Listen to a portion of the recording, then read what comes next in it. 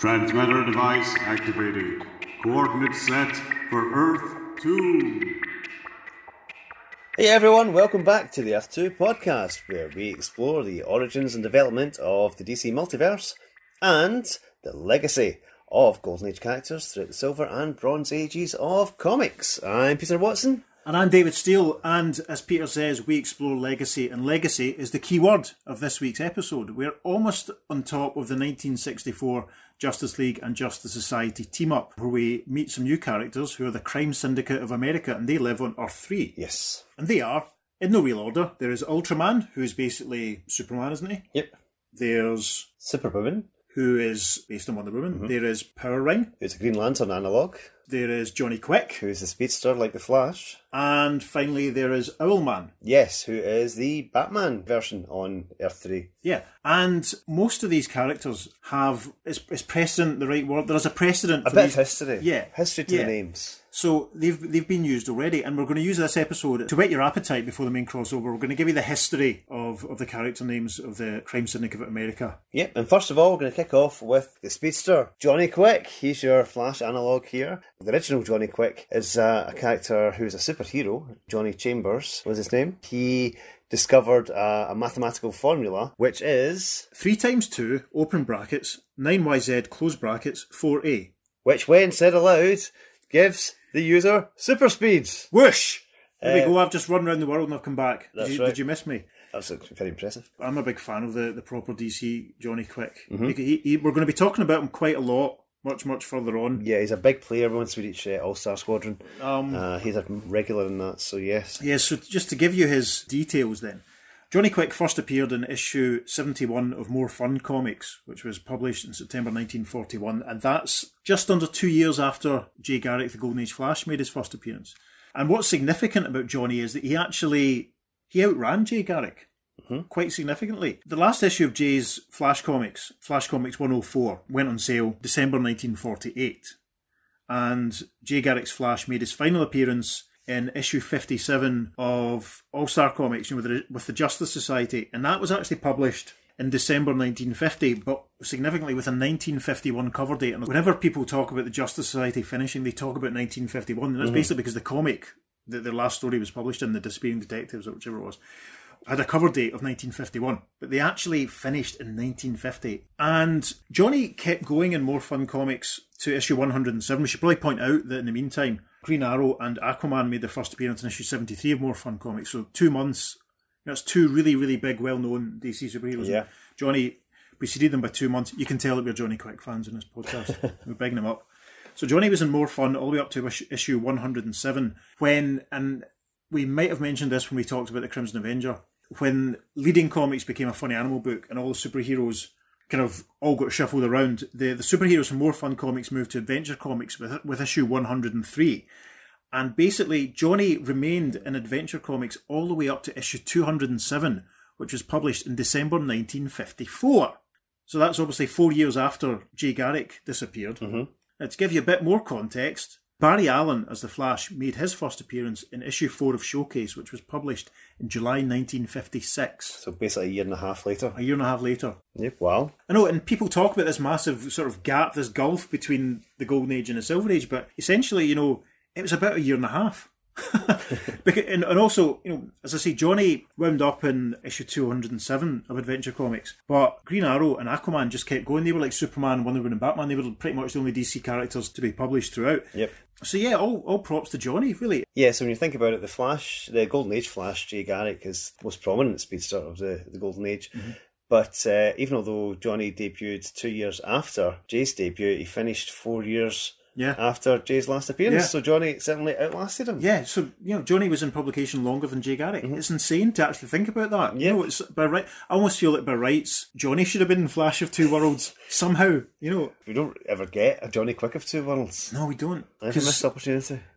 Johnny, he will appear eventually, and then, as Peter said, he's a major player in the All-Star Squadron, so eventually we'll hear quite a lot about him. Yeah. But no, he disappears in 54, and he's not seen again until the mid-70s, more or less. Pete's been taking a little look at his last story from issue 207 of Adventure Comics. And it's headed up Johnny Quick and his magic formula. And this story is called The Courtship of Tubby Watts. That was Johnny's comedy sidekick. Yeah. That was a big thing back then. We've talked about that vaguely before, I think, haven't we, about sidekicks and stuff. Basically, it is Tubby getting a bit of a romantic interest, so to speak. She's not very nice, and she kind of strings him along and all that, and Johnny decides to kind of intervene and stop his mate getting the mickey ripped out of him. Yeah, and one thing we hadn't mentioned actually is his speed formula just gives him an initial burst of speed.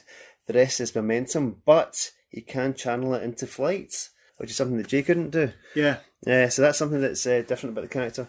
But yes, it's lots of fun and shenanigans on a boat, and Tubby realises he's better off without her, and he takes Tubby out for a meal to cheer him up. Yep. And the very final thing that Johnny says before he goes out of publication is, as Johnny Chambers, "Here you are, Tubby, hamburgers, all you can eat on me." And Tubby says, "Oh boy, I'll take a dozen. And may they choke me if I ever worry over a dame again." The end. The end, so yeah. That was the end for them. Yeah, and... For a time. And they both turn up in All-Star Squadron, so we'll see Johnny again before too long. Yes.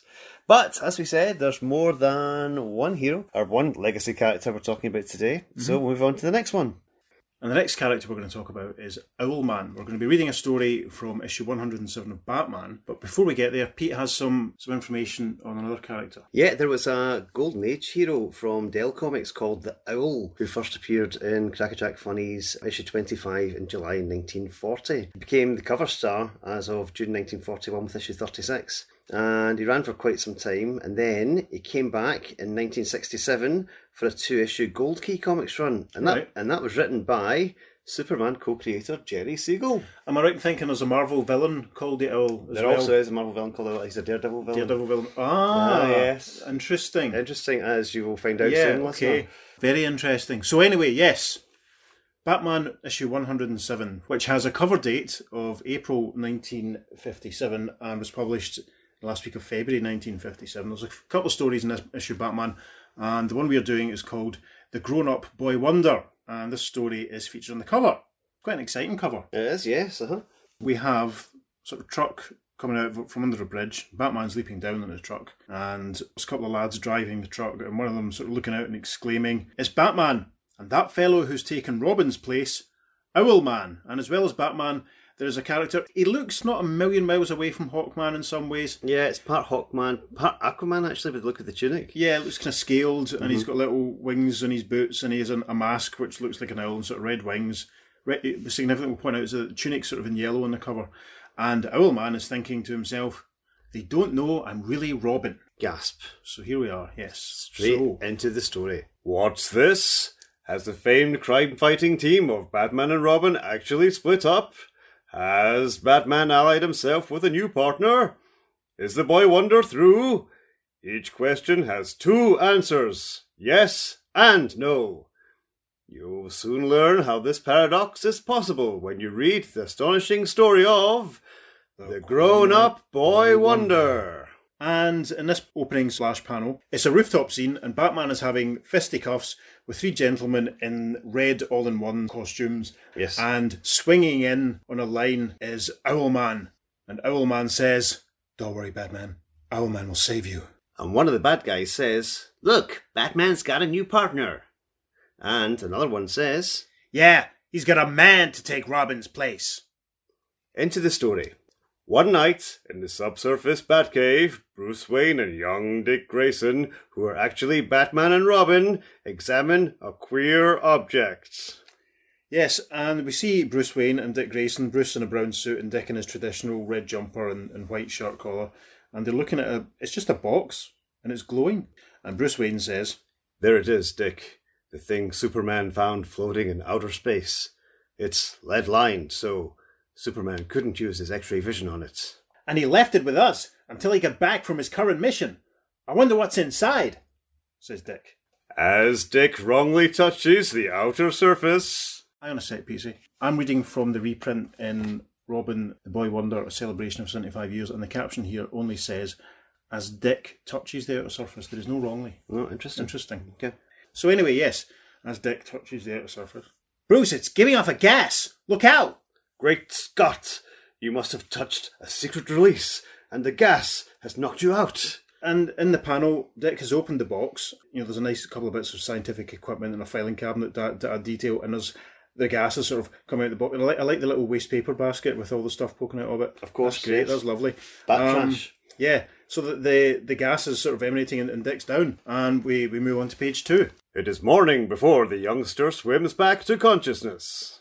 We can see a bedside table with a lamp and a glass of water, and Dick's lying on his bed and Bruce is sat next to him. Dick is regaining consciousness, and he says, "Oh, feels so funny." Great Scott, Dick! Look at yourself, in the mirror! The mirror reflects a fantastic, unbelievable image. Golly, during the night I've grown as big as a man. And sure enough, Bruce looks astonished in this panel as Dick is still wearing the teenage Dick Grayson clothes, because the trousers are demonstratively too short for now. He's looking in a full-length mirror and he's become an adult. And the next panel, Dick says, "That strange gas, it causes sudden growth to anyone who breathes it. Golly, Bruce, how long will I stay like this?" I don't know. The effect could be permanent. When Superman returns in a few days, maybe he'll know what to do about this. That night, Brucey's words prove prophetic as he sees... And we see the bat signal outside of the window of presumably Wayne Manor, and Bruce is already getting into his Batman costume, and he declares, "The bat signal!" And Dick says, "I'd better get my Robin garb on, fast. It won't fit. What am I going to do?" And we see Dick holding up the now sort of child-sized Robin outfit and looking slightly perturbed, and Batman says, "Stay home. Don't you realise if people see a suddenly grown-up Dick Grayson and a grown-up Robin, they'll connect the two identities? And since you're my ward, people will realise Bruce Wayne is Batman." And the next panel, Dick is holding another Batman costume, and he says, "I've got an idea. Since I'm a man now, why can't there be two of us? Two Batmen?" "No, Dick. You may look like a man, but you think like a boy.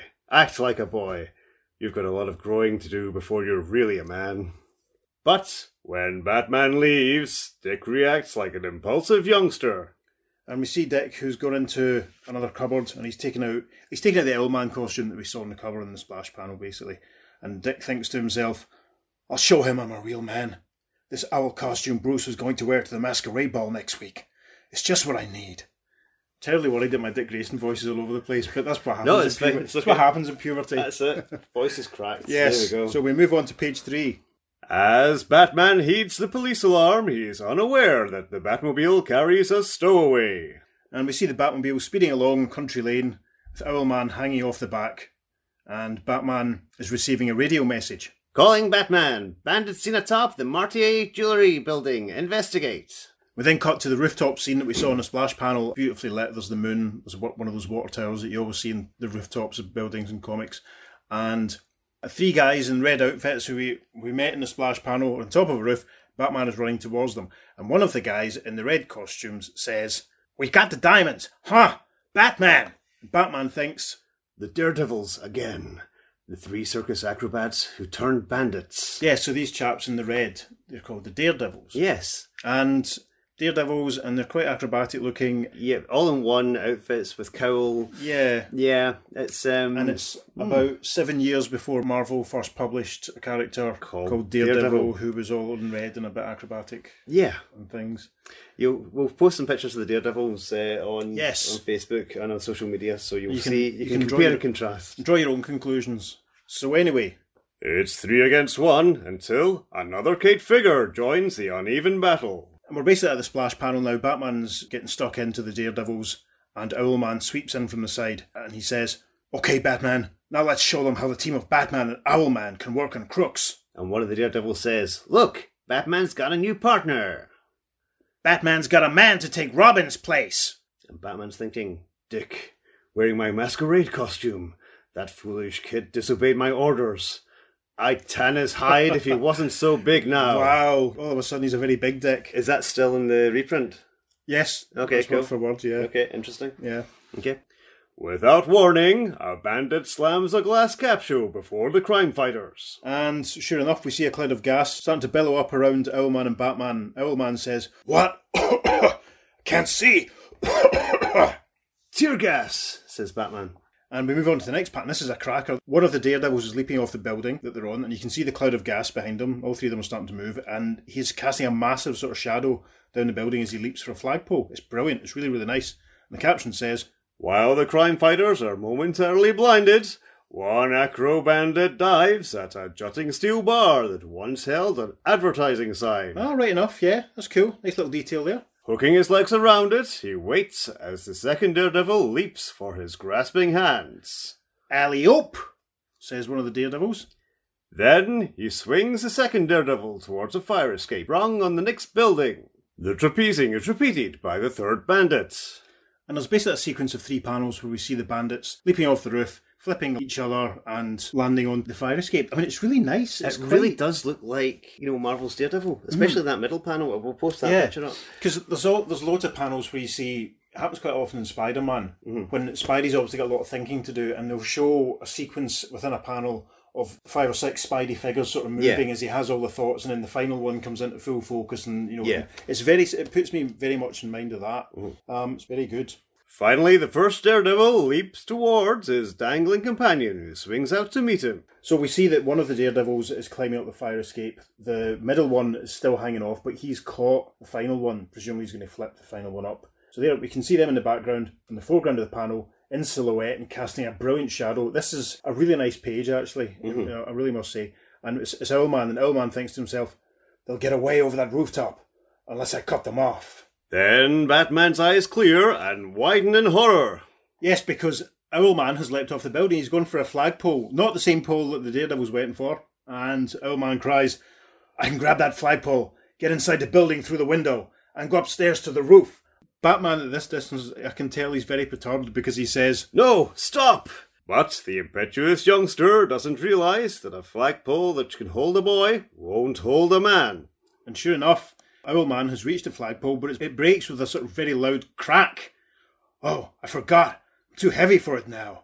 But alert Batman has already acted and snatches the rash youngster from impending doom. Yeah, we see that Batman has swung down the line and he's grabbed Owlman round the waist. Owlman's still holding on to the pole, and Batman says, Still acting like a kid, still rushing ahead without thinking. And this is probably, we should actually mention at this point maybe that the costume's a different colour in the story to what it is in the cover. On the cover it's a yellow tunic, yellow boots, yellow gloves, and a sort of mainly red sort of set of wings and mask, whereas in the story the tunic and boots and gloves are all green, and it's a more sort of browny, sort of bronzy, orangey sort of colour for the wings and the mask. Anyway. And so the Daredevil bandits escape. But the crime fighters cannot escape from the next day's headlines. And we see a news reporter with some newspaper headlines sort of flashing up behind him, and the headlines say things like, Batman teams up with new partner, it's Batman and Owlman now, and the reporter says, Today, all the world asks, what has happened to Robin?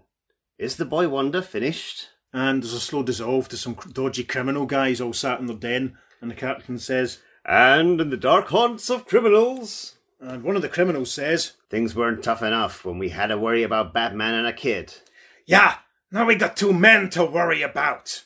Robin's absence brings problems, and Dick Grayson's absence brings the truant officer. And it's a slow dissolve, presumably to the outside of Wayne Manor. We can see a car parked. And obviously Bruce Wayne has answered the door, and he's standing talking to a man who we don't really see too clearly, just seen from the back, in a black suit wearing a hat. He must be the truant officer. Yes, and he says, I'm checking on why Dick was absent from school. Is he sick? In a way, he hasn't been himself lately. He'll be back to normal soon, I hope. For the first time, Dick sadly feels the sudden loss of his youth. In the next panel, we see Dick watching some of his mates playing baseball, and he thinks to himself, all my school chums are over there, and I'll never be able to pal around with them again. But Dick's new adult physique also gives him overconfidence. And we see Dick admiring himself in the mirror, taps off in his shorts, and he's flexing, and he thinks, what muscles? I'm as big as Batman now. And I'll bet I can be as big a crime buster too. I'll show Batman I'm as good as he is. Then we see Dick thinking to himself, stroking his chin, and he's like, if I were Batman, how would I go about tracking down the daredevils? That night, once again clad as Owlman, the impulsive boy scales a criminal hangout. And we see the daredevils with a couple of bits of gear on a table in front of them, obviously stuff that they've stolen, and they've taken them to a character who we learn is called Frankie the Fence. And Frankie the Fence is kind of baldy, He has a suit and a black waistcoat, and he's got a jeweller's eyeglass, and he's examining a gem. And I love the fact that one of the Daredevils is smoking. Yeah, the other two have got like Terry Thomas moustaches. Hello. Maybe we should talk like that. Anyway, No. So we see the silhouette of Owlman outside the villain's hideout, and he thinks to himself, the Daredevils, just as I figured. Only Frankie the Fence is big enough to buy and cut up the diamonds they stole. Once again, he acts rashly. Yep, Owlman busts through the window, thinking, I'll show Batman. I'll handle them all by myself. And one of the Daredevils cries, Owlman! But, forgetting how tall he is now, he doesn't duck under a low beam as he charges forward and... Yes, with an sound effect, we see that Owlman has battered his head off one of the support beams in the building, and a rather delighted Daredevil says, What a break! He knocked himself out! This guy is taking Robin's place. If we identify him, we can track down Batman's identity through his. And the Daredevil's reaching down to take off Owlman's mask. Gasp. The caption says, An eager hand reaches for Owlman's cowl, and the grown-up boy wonder is unmasked. One of the Daredevils says, Huh, I never saw that man's face before. And another one says, I don't recognise it either. Let's take the guy to a hideout. Maybe we can make him talk. That's obviously the Terry Thomas one. I think so. Yes. Do you think? You think? Maybe. Later, Owlman has woken up. Dick Grayson's woken up. And he says, I did it again. And this time Batman isn't around to rescue me. If only he'd gone to Frankie the Fence too. And we see a voice from off camera. but I did. Just as they were driving away with you. And Batman climbs in the window. And Dick says, Batman, Gup, you were right. I've still got a lot of growing up to do before I can be a real man. Well, as long as you can admit that, then you're not a kid any longer. Hooray, this is good, they're pals. Right, so anyway. Minutes later, the team of Batman and Owlman renew their attack on Crimedom. Presumably this is still in the same building where they're going to see Frankie the Fence. It must be a warehouse he's in. Yeah, it must be. Because we see like overhead gantries and lights and stuff and piles of crates. And the Daredevils are at one end of the room, and Batman and Owlman are rushing towards them, and Batman says, Come on, partner. Let's show them how a couple of men can fight. and we see one of the Daredevils sort of in close-up, he's legging it, and Owlman leaps in from behind him, jumping onto a mattress, and the caption says, As one acro bandit tries to escape, the grown-up boy wonder leaps forward and demonstrates his own acrobatic skill, born of a boyhood in the circus. and there's a really good panel of Owlman jumping and flipping forward on the mattress, which is there, and that's what I was saying about Spider-Man earlier on. Yes, It's a very similar sort of, The fluid, after image kind of thing. Mhm. fluid panel that shows the motion. And then in the next panel, Owlman lands on top of the Daredevil and he shouts, Alley-oop! As for Batman, And the final panel of page 7 is Batman casting a massive silhouette over the room as two of the Daredevils run in opposite directions. And Batman thinks to himself, one breaking to the right, the other to the left. How can I bring them both down with one move? and we move on to page 8, and the caption says, hurling himself upon a desk chair, he rides its spinning wheels. and sure enough, Batman is zooming forward on a swivel chair. Sure. He's having a great time. Whee! And he says, I'm almost close enough now. One mighty kick sends the chair careening to the left as the acrobat man propels himself to the right. and this is a great panel in the background. We see one of the Daredevils being knocked off his feet by the zooming office chair. It's cracking, and Batman is bringing down the other one by grabbing him around the waist. And Batman says, Double play completed. Later, upon delivering their prisoners to jail, and we see Owlman and Batman outside the police office, and Owlman's looking a bit dizzy. And he says, suddenly feel weak, going to pass out. Very carelessly, given that they're on a public street, Batman says, Dick. obviously rushing forward to catch him.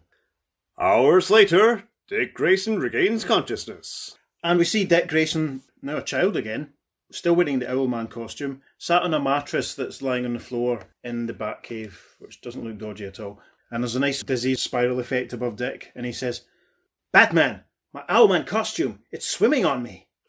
Yes, the effect of that maturing gas must have been only temporary. You're a boy again. Slow dissolve. In prison next morning, And we see the three Daredevils in a prison cell, and they're all still wearing their Daredevil costumes, which is quite funny. yeah, And one of the Daredevils says, We'll get even with Batman. We'll expose his identity now that we know what his partner looks like. Another one says, Sure. All we have to do is identify the face of the man we saw under the Owlman mask. And in the final panel, the caption reads, but they're unaware that man exists no longer for... And we see an excited and delighted Dick Grayson running to play with his pals, and he cries, Gee, it's good to be a kid again. Hey, fellas, wait for me. The end. So is that the shortest story we've done so far? That's an 8-page, I don't know. Yeah. Have we not done a 6? An 8-page giant. Yes. So that's, Owlman. I've just suddenly had a thought, this might be preempting and jumping ahead, but obviously on Earth 3, yes, the Owlman is the Batman equivalent, as we'll find out. As we'll find out in the next instalment. I wonder, is he Bruce Wayne or was he an aged Dick Grayson? Oh, there's a thought. Because we don't actually find out the identity of that version of Owlman. I don't think we ever do. Post-crisis, there's a definite identity for him, but we're not dealing with that. No. We're not going to get to there yet. No. But his identity is not revealed, and he doesn't look like Bruce Wayne. No, really, when you see him unmasked. Yeah. Because the Earth 3 Owlman's mask is quite... It's quite open. It doesn't really cover his face. It's quite like Starman's. Interesting. That was DC's first Owlman, a whole 7 or so years before we meet the Earth 3 equivalent, and a whole week before you meet the Earth 3 equivalent, listener. So that's Johnny Quick and Owlman we've discussed, and the next member of the Crime Syndicate of America we're going to talk about is Superwoman and her precursor. Our precursors, because it's a name that's been used many, many, many times over the years, hasn't it, David? Many times indeed. Superwoman is essentially Wonder Woman. Yes. In the CSA, but we'll get to that in time. So, several stories published prior to the appearance of the Crime Syndicate of America using the name Superwoman, several after, some of which we'll cover eventually, some we won't. The very first one that we've been able to find is a story from issue 60 of Action Comics, and it's called Lois Lane Superwoman. Now, Action Comics issue 60, published in March 1943, cover date of May 1943. We're just going to give you a sort of summary of the story. We're not going to read the whole thing, because we'd be here all day if we did all the Superwoman stories. And the story of this one basically is Lois Lane gets knocked down and suffers a brain concussion. She gets a blood transfusion from Superman, and the transfusion gives Lois Lane sort of powers, and she becomes, as you might have guessed, she becomes Superwoman. A criminal scientist named Dr. Scowl captures Superman with a plan to sort of do him in, basically, and thankfully, Lois Lane, Super Lois, rescues Superman. But then, Lois is a bit of a cop-out. She wakes up and it's all been a dream. Yes. Which is the worst. Superman was away actually getting a surgeon to go and save her. Yeah. While she was unconscious. And she gets better, obviously. But it's weird. I mean, it's one of those... At this point, there's not really continuity as such. Mm. Nowadays, if something like that happened, there might be a recurring plot line for a couple of years about Lois having had a brain injury and all that sort of stuff. It's a one and done, 1943. Then the next one isn't until 1959, in issue 8 of Superman's girlfriend Lois Lane, because she got her own comic eventually. Published in February 1959 with a cover date of April 1959. A story which is called The Superwoman of Metropolis. Superman gives Lois temporary superpowers for her birthday, and she puts on a blonde wig, decides to keep her identity secret, and basically a reversal of the Clark Kent Lois Lane dynamic. Clark goes around trying to prove that Lois is the new Superwoman, which makes it hard for Lois to do her superpowered stuff. So Lois manages to keep a lid on the secret identity for a few times. Eventually she has to reveal herself in order to make a rescue. The powers have worn out by this point, so Clark secretly makes the rescue using his Superman powers.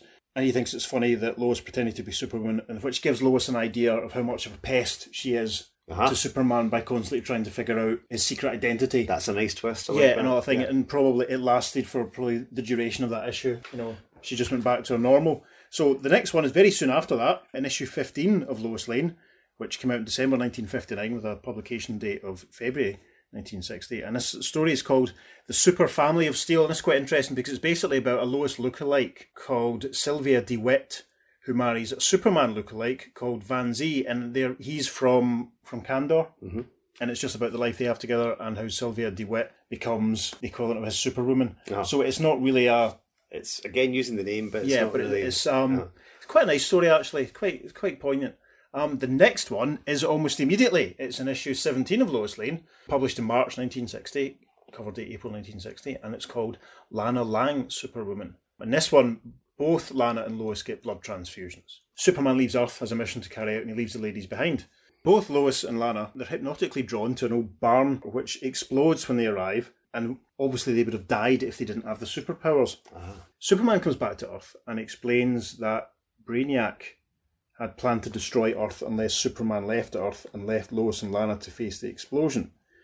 Obviously, with superpowers, the girls survived the blast, but the powers soon wear off. And Brainiac agrees to leave Earth alone since Superman actually met his challenge by going off to Earth and leaving the girls unprotected. But obviously, he didn't put any... Peter's looking very... It doesn't sound very Brainiac-y, I know, does it? exactly. No, yeah, I mean, it's a weird one, and it's a very disposable 9-page story in the middle of an issue of Lois Lane, so it's about, again, Silver Age as it gets. To me, it's baffling, because you always think of Brainiac as being utterly sadistic. I always think of that. Yeah, well, I think it was quite clinical and, logical and, and not personal. Yeah. Yeah, but I mean, it's just, I suppose the word I'm thinking of is just so precise and very methodical and, pernickety. Yeah, precise is, I suppose, the best word for it. So doing something as daft as this just is like, yeah. What?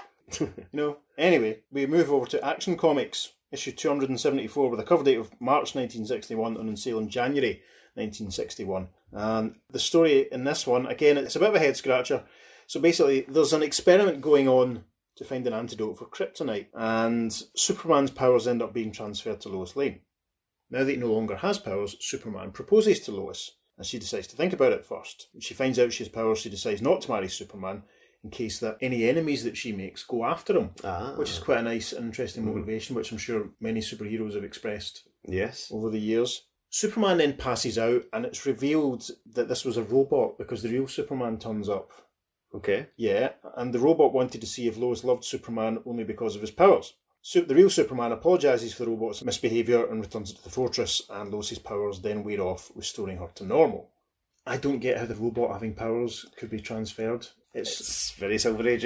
Yeah. So, I mean, it puts me in mind of the Action Comics story we did last week with Hercules and all that, which left us with many, many questions and stuff. This one leaves me similarly nonplussed. I mean, it's a great cover. It's an idea that Lois has got the powers now, but it's kind of the robot passing on the powers. It's inbuilt to the robot's function. How would it be able to transfer? I don't know.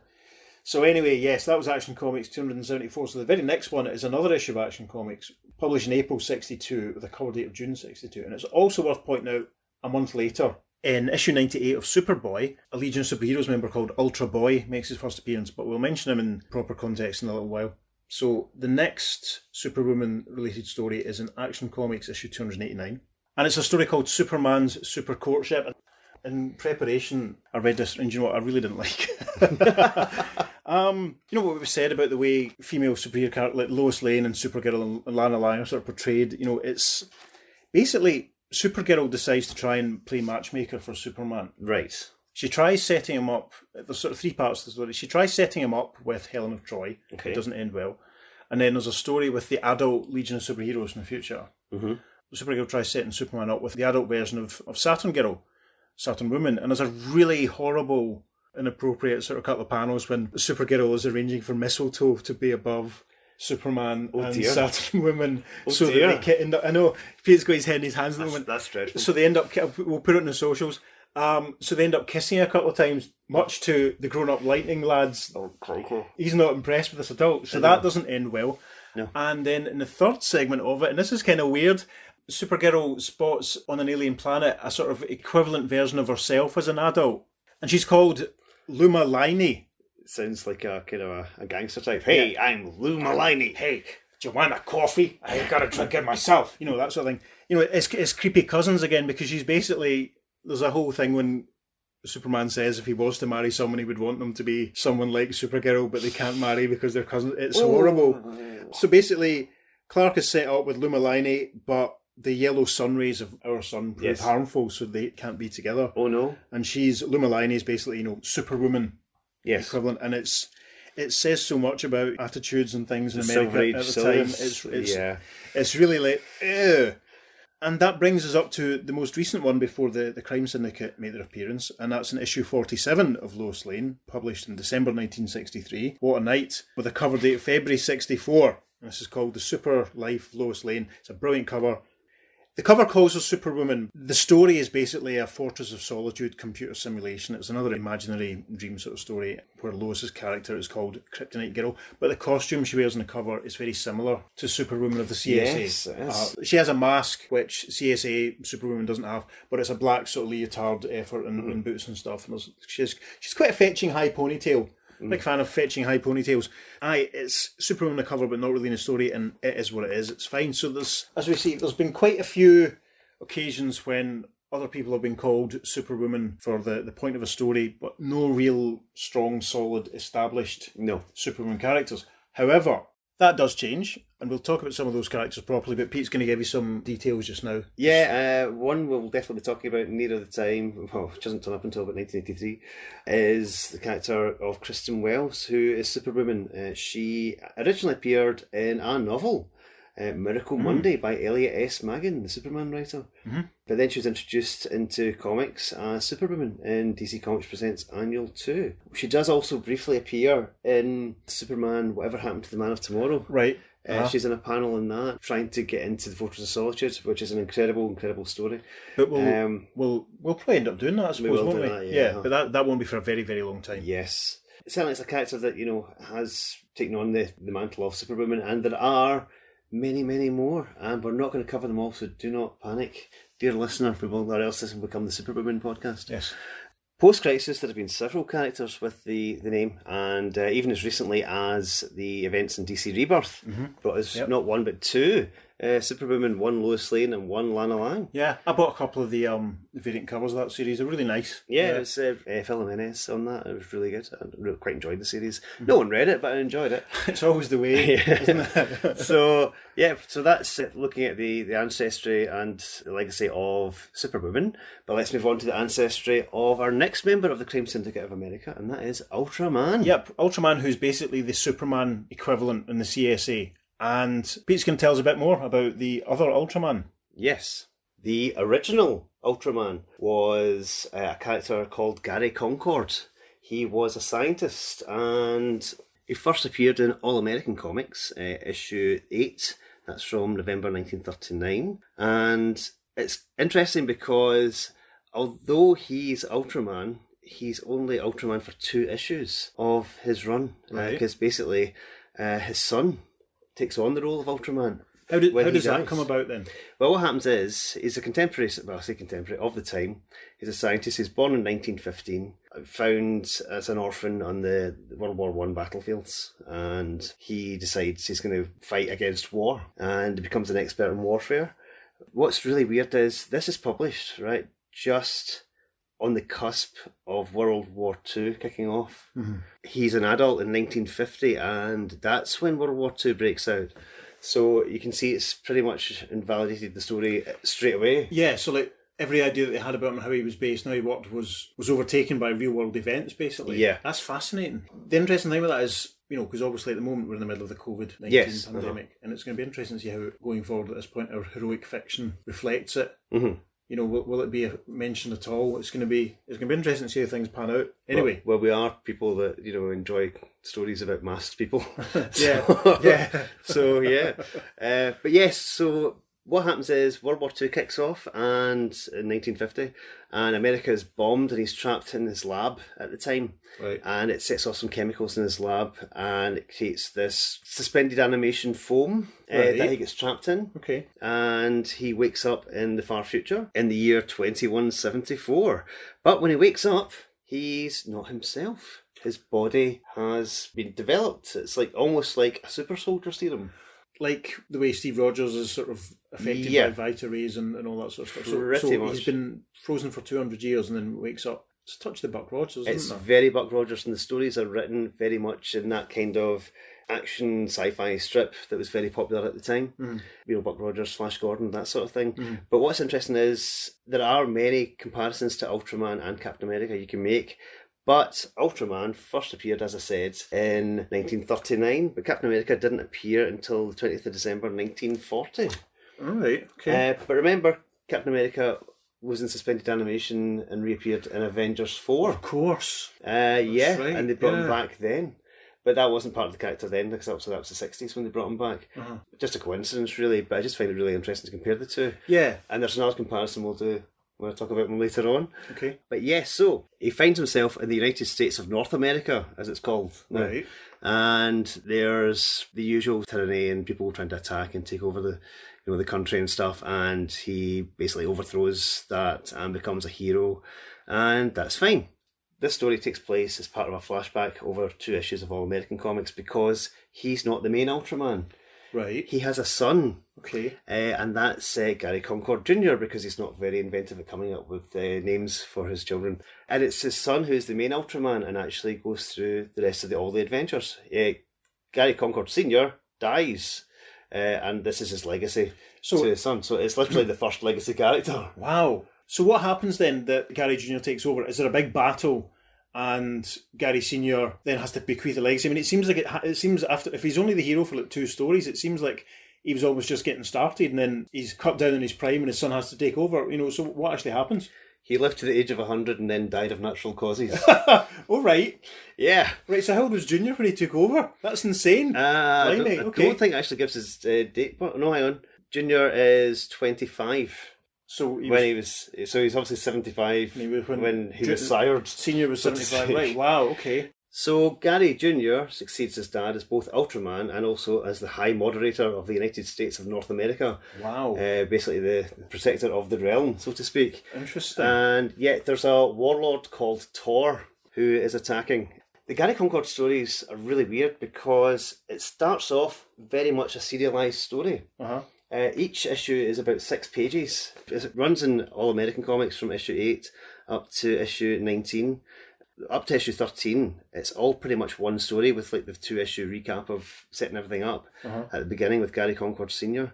And the rest of it is all this one big serialised story. It's almost like a Republic serial. Yeah. Action adventure thing. I mean, I love it though as a setup. It's brilliant. It's like, contemporary guy gets gassed, falls asleep, wakes up 200 years in the future, blah, blah, blah, has a son who then... I mean, it's not typical at all, is it? No, it's really sophisticated for the time. So this warlord called Tor is trying to get... That's a familiar name, isn't it? It's been used a few times. There was a Joe Kubert book published by DC in the 70s, wasn't it, with that name? So there's another bit of legacy for you. Yeah, that's true. But this warlord Tor is basically looking to get access to some of the weapons that Gary Concord Sr. and probably Junior as well, because he developed weapons as well, created. And I think it's mostly foam-based weaponry. There seems to be a running theme. So yes, this story continues all the way through to issue 13, where it's finally resolved. But Gary Concord, typical of heroes at the time, has got a comedy sidekick called Guppy. Right.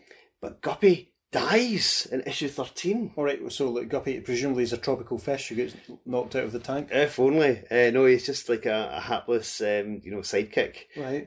But he gets killed. What happens? In issue 13. He sacrifices, he gets killed trying to save Gary and help protect everyone. And stop the warlords. That's a shame. But yeah.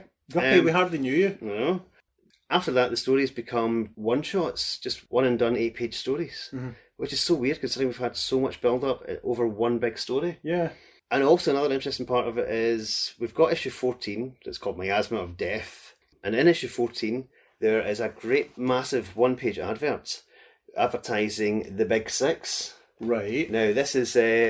DC/All American. There was 2 companies at the time where they kind of worked together. Yeah. It was their big advertising campaign for their main books. So they had their 6 main books, and they had a representative character for each of the books. Right. So you had Action Comics with a big picture of Superman. You had Adventure Comics with a big picture of Sandman. Right. Detective, Batman obviously. Surely. Flash Comics, Flash obviously. More Fun Comics, they had the Spectre. Right. And All American Comics. Presumably Green Lantern. Not yet. Oh, he's not appeared yet. Yeah. Ultraman. Right. Ultraman was there on issue 14. Right. There wasn't an advert for it in issue 15. Okay. Issue 16 is the first appearance of Green Lantern. Of course, right. And Ultraman is replaced in the advert by Green Lantern. In that all the other characters stay the same. So obviously they knew Ultraman was in the outs then. Right. Ultraman also makes an appearance in another one-shot story from All-Star Comics #1. Yes, he's part that's of the right. anthology. I mean, I think that's the only one that I've actually read. Yeah, yeah, because it's quite a nice. It's a nice wee story. Because eventually, of course, the DC Archive series reprinted the first 2 non-Justice Society issues of All-Star. It's really interesting. If you can ever get a chance to read them, you should check them out. Yeah. But So when was Gary Concord Ultraman's final appearance then? it was in issue 9. Well, from his original run, it was in issue 19 Of All American? of All American Comics. Right, okay. Yeah, and that was August 1940. Now, something else happened in issue 19. Yep, of course, that's the first appearance of the Atom. It certainly Of is. that, The Golden Age Atom, yep.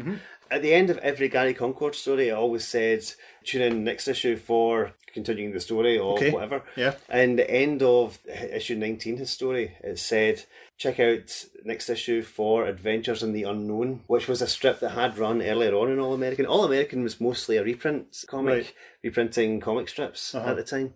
Of course, there were a few. There's Hop Harrigan, there's Red, White and Yeah. Blue, there was obviously Gary Concord, but in Scribbly. Yeah, Scribbly and it was, ultimately became Mal- All American Men of War once the once the superhero sort of boom faded out. That's right. Very interesting. So yeah, that is. So It's kind of a lost character. Aye, it's almost like as you say, when they cut him from the All American advert and superheroes became more and more popular, they probably sort of thought, and as you say, real world events, with the Second World War escalating, they probably sort of thought, right, this guy's not going to be viable, for want of a better way of putting it, I suppose. Yeah, true. This is kind of sparking something in my memory. You might be able to back me up with this, you might not, because I might have to do some further digging as it occurs.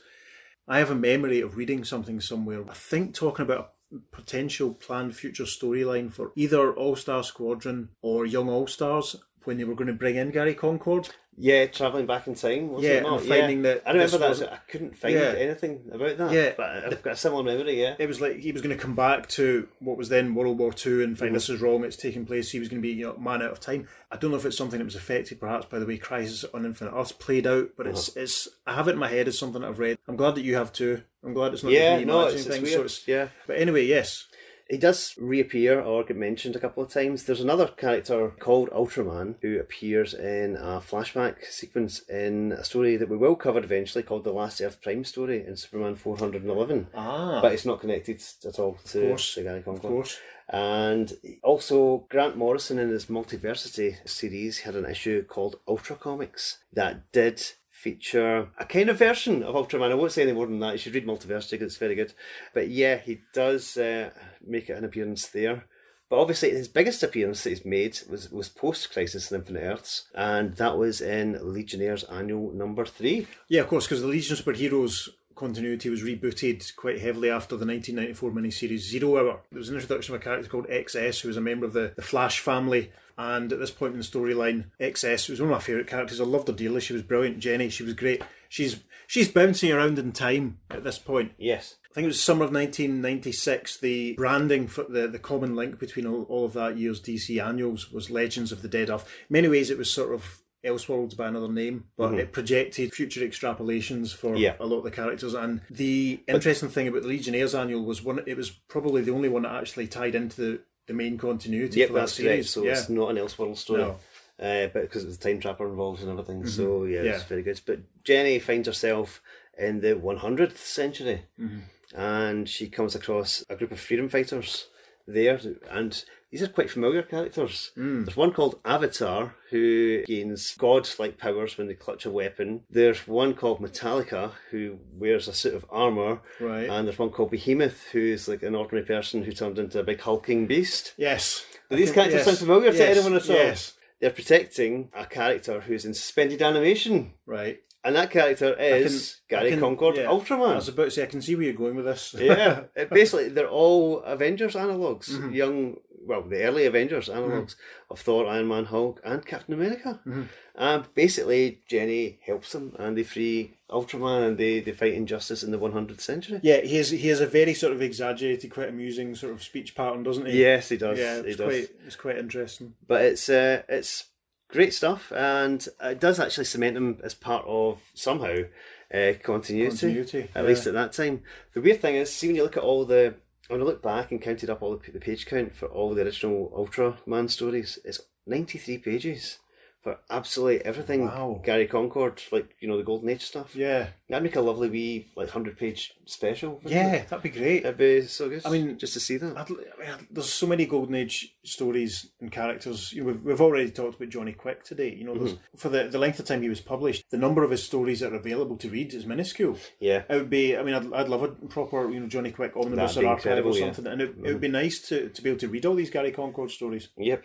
There's a couple of honorary Ultraman mentions I want to make, and first one is in Adventure Comics 354.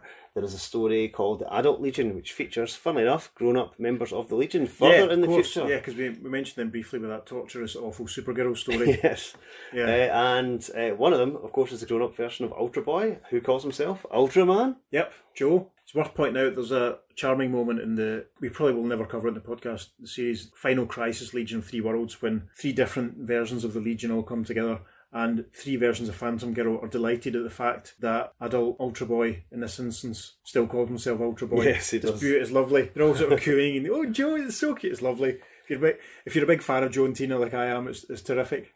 And of course there's the Japanese TV character, I think it started in the 60s, called Ultraman, who has a massive history and following and fan base, but we're not going to go into that in any detail. Yep. There's probably a podcast all about him somewhere. I'm sure there is.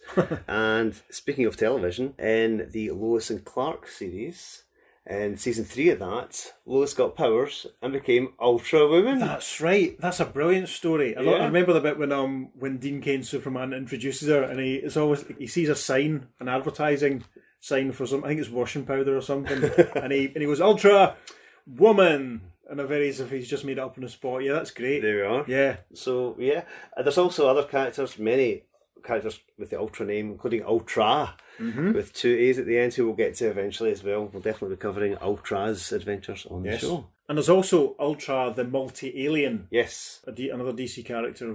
Short-lived from Mystery in Space. Some repute who might pop up, actually. I've got a feeling he might pop up at some point. Maybe. You never know. I think he might be in Crisis, but he might not be. Oh yeah, that's right. Yes, and of course there's Ultra Humanite, who we definitely will be covering, because he is an Earth 2 character, so when he appears, we'll be talking about him. But yeah, as I said, that's all ultra great stuff. That only leaves Power Ring. Power Ring, we've saved the best for last, folks. Yeah. Yes. So, Power Ring is obviously the Green Lantern equivalent in the Crime Syndicate of America. He's based very visibly on Hal Jordan. Yes, definitely. It's probably the closest sort of analogue. And obviously we've talked about how there was another Johnny Quick, we've talked about how there was another Owlman, there were many Superwomen, and all about Ultraman. Yes. We've been all round the houses in Ultraman. But Power Ring. Yes, the Power Ring's predecessor was no one. Nope, we can't find a mention of another Power Ring at any point ever. Nope. It's always that they just sort of went, do we just call him Green Lantern, or what are we going to call him? Green Lantern, he's got a power ring. Oh, that'll do. And it works. It works. It works. It's very literal, but it's great. He's probably actually, out of them all the members of the Crime Syndicate, he's probably my favourite in terms of styling and appearance, because it's Hal one step removed. Yeah. You can almost imagine that being the regular Green Lantern costume. So this has been a look, if you like, at the inverse legacy of the Crime Syndicate of America. Or ancestry. Yeah, if you like. Yeah. It works just as well. It does. Or injustice as well. Get out. That's awful. Leave. It's been a very long record, folks, as you can possibly imagine. Yes. But we'd love to hear what you thought about all these characters and all the sticking we've been doing. Have you enjoyed it? Please get in touch with us. You can email us at theearth2podcast@gmail.com. You can follow us on Facebook at facebook.com/theearth2podcast, and on Instagram also at the Earth2 Podcast, and on Twitter we're at podcast_Earth2. Join us next time when we start the second Justice League Justice Society crossover and introduce you properly to the Crime Syndicate of America. Yes. So I've been David. And I've been Peter. And we will see you next time on the Earth2 Podcast. Transmatter Cube activated. Return coordinates set for Earth Prime.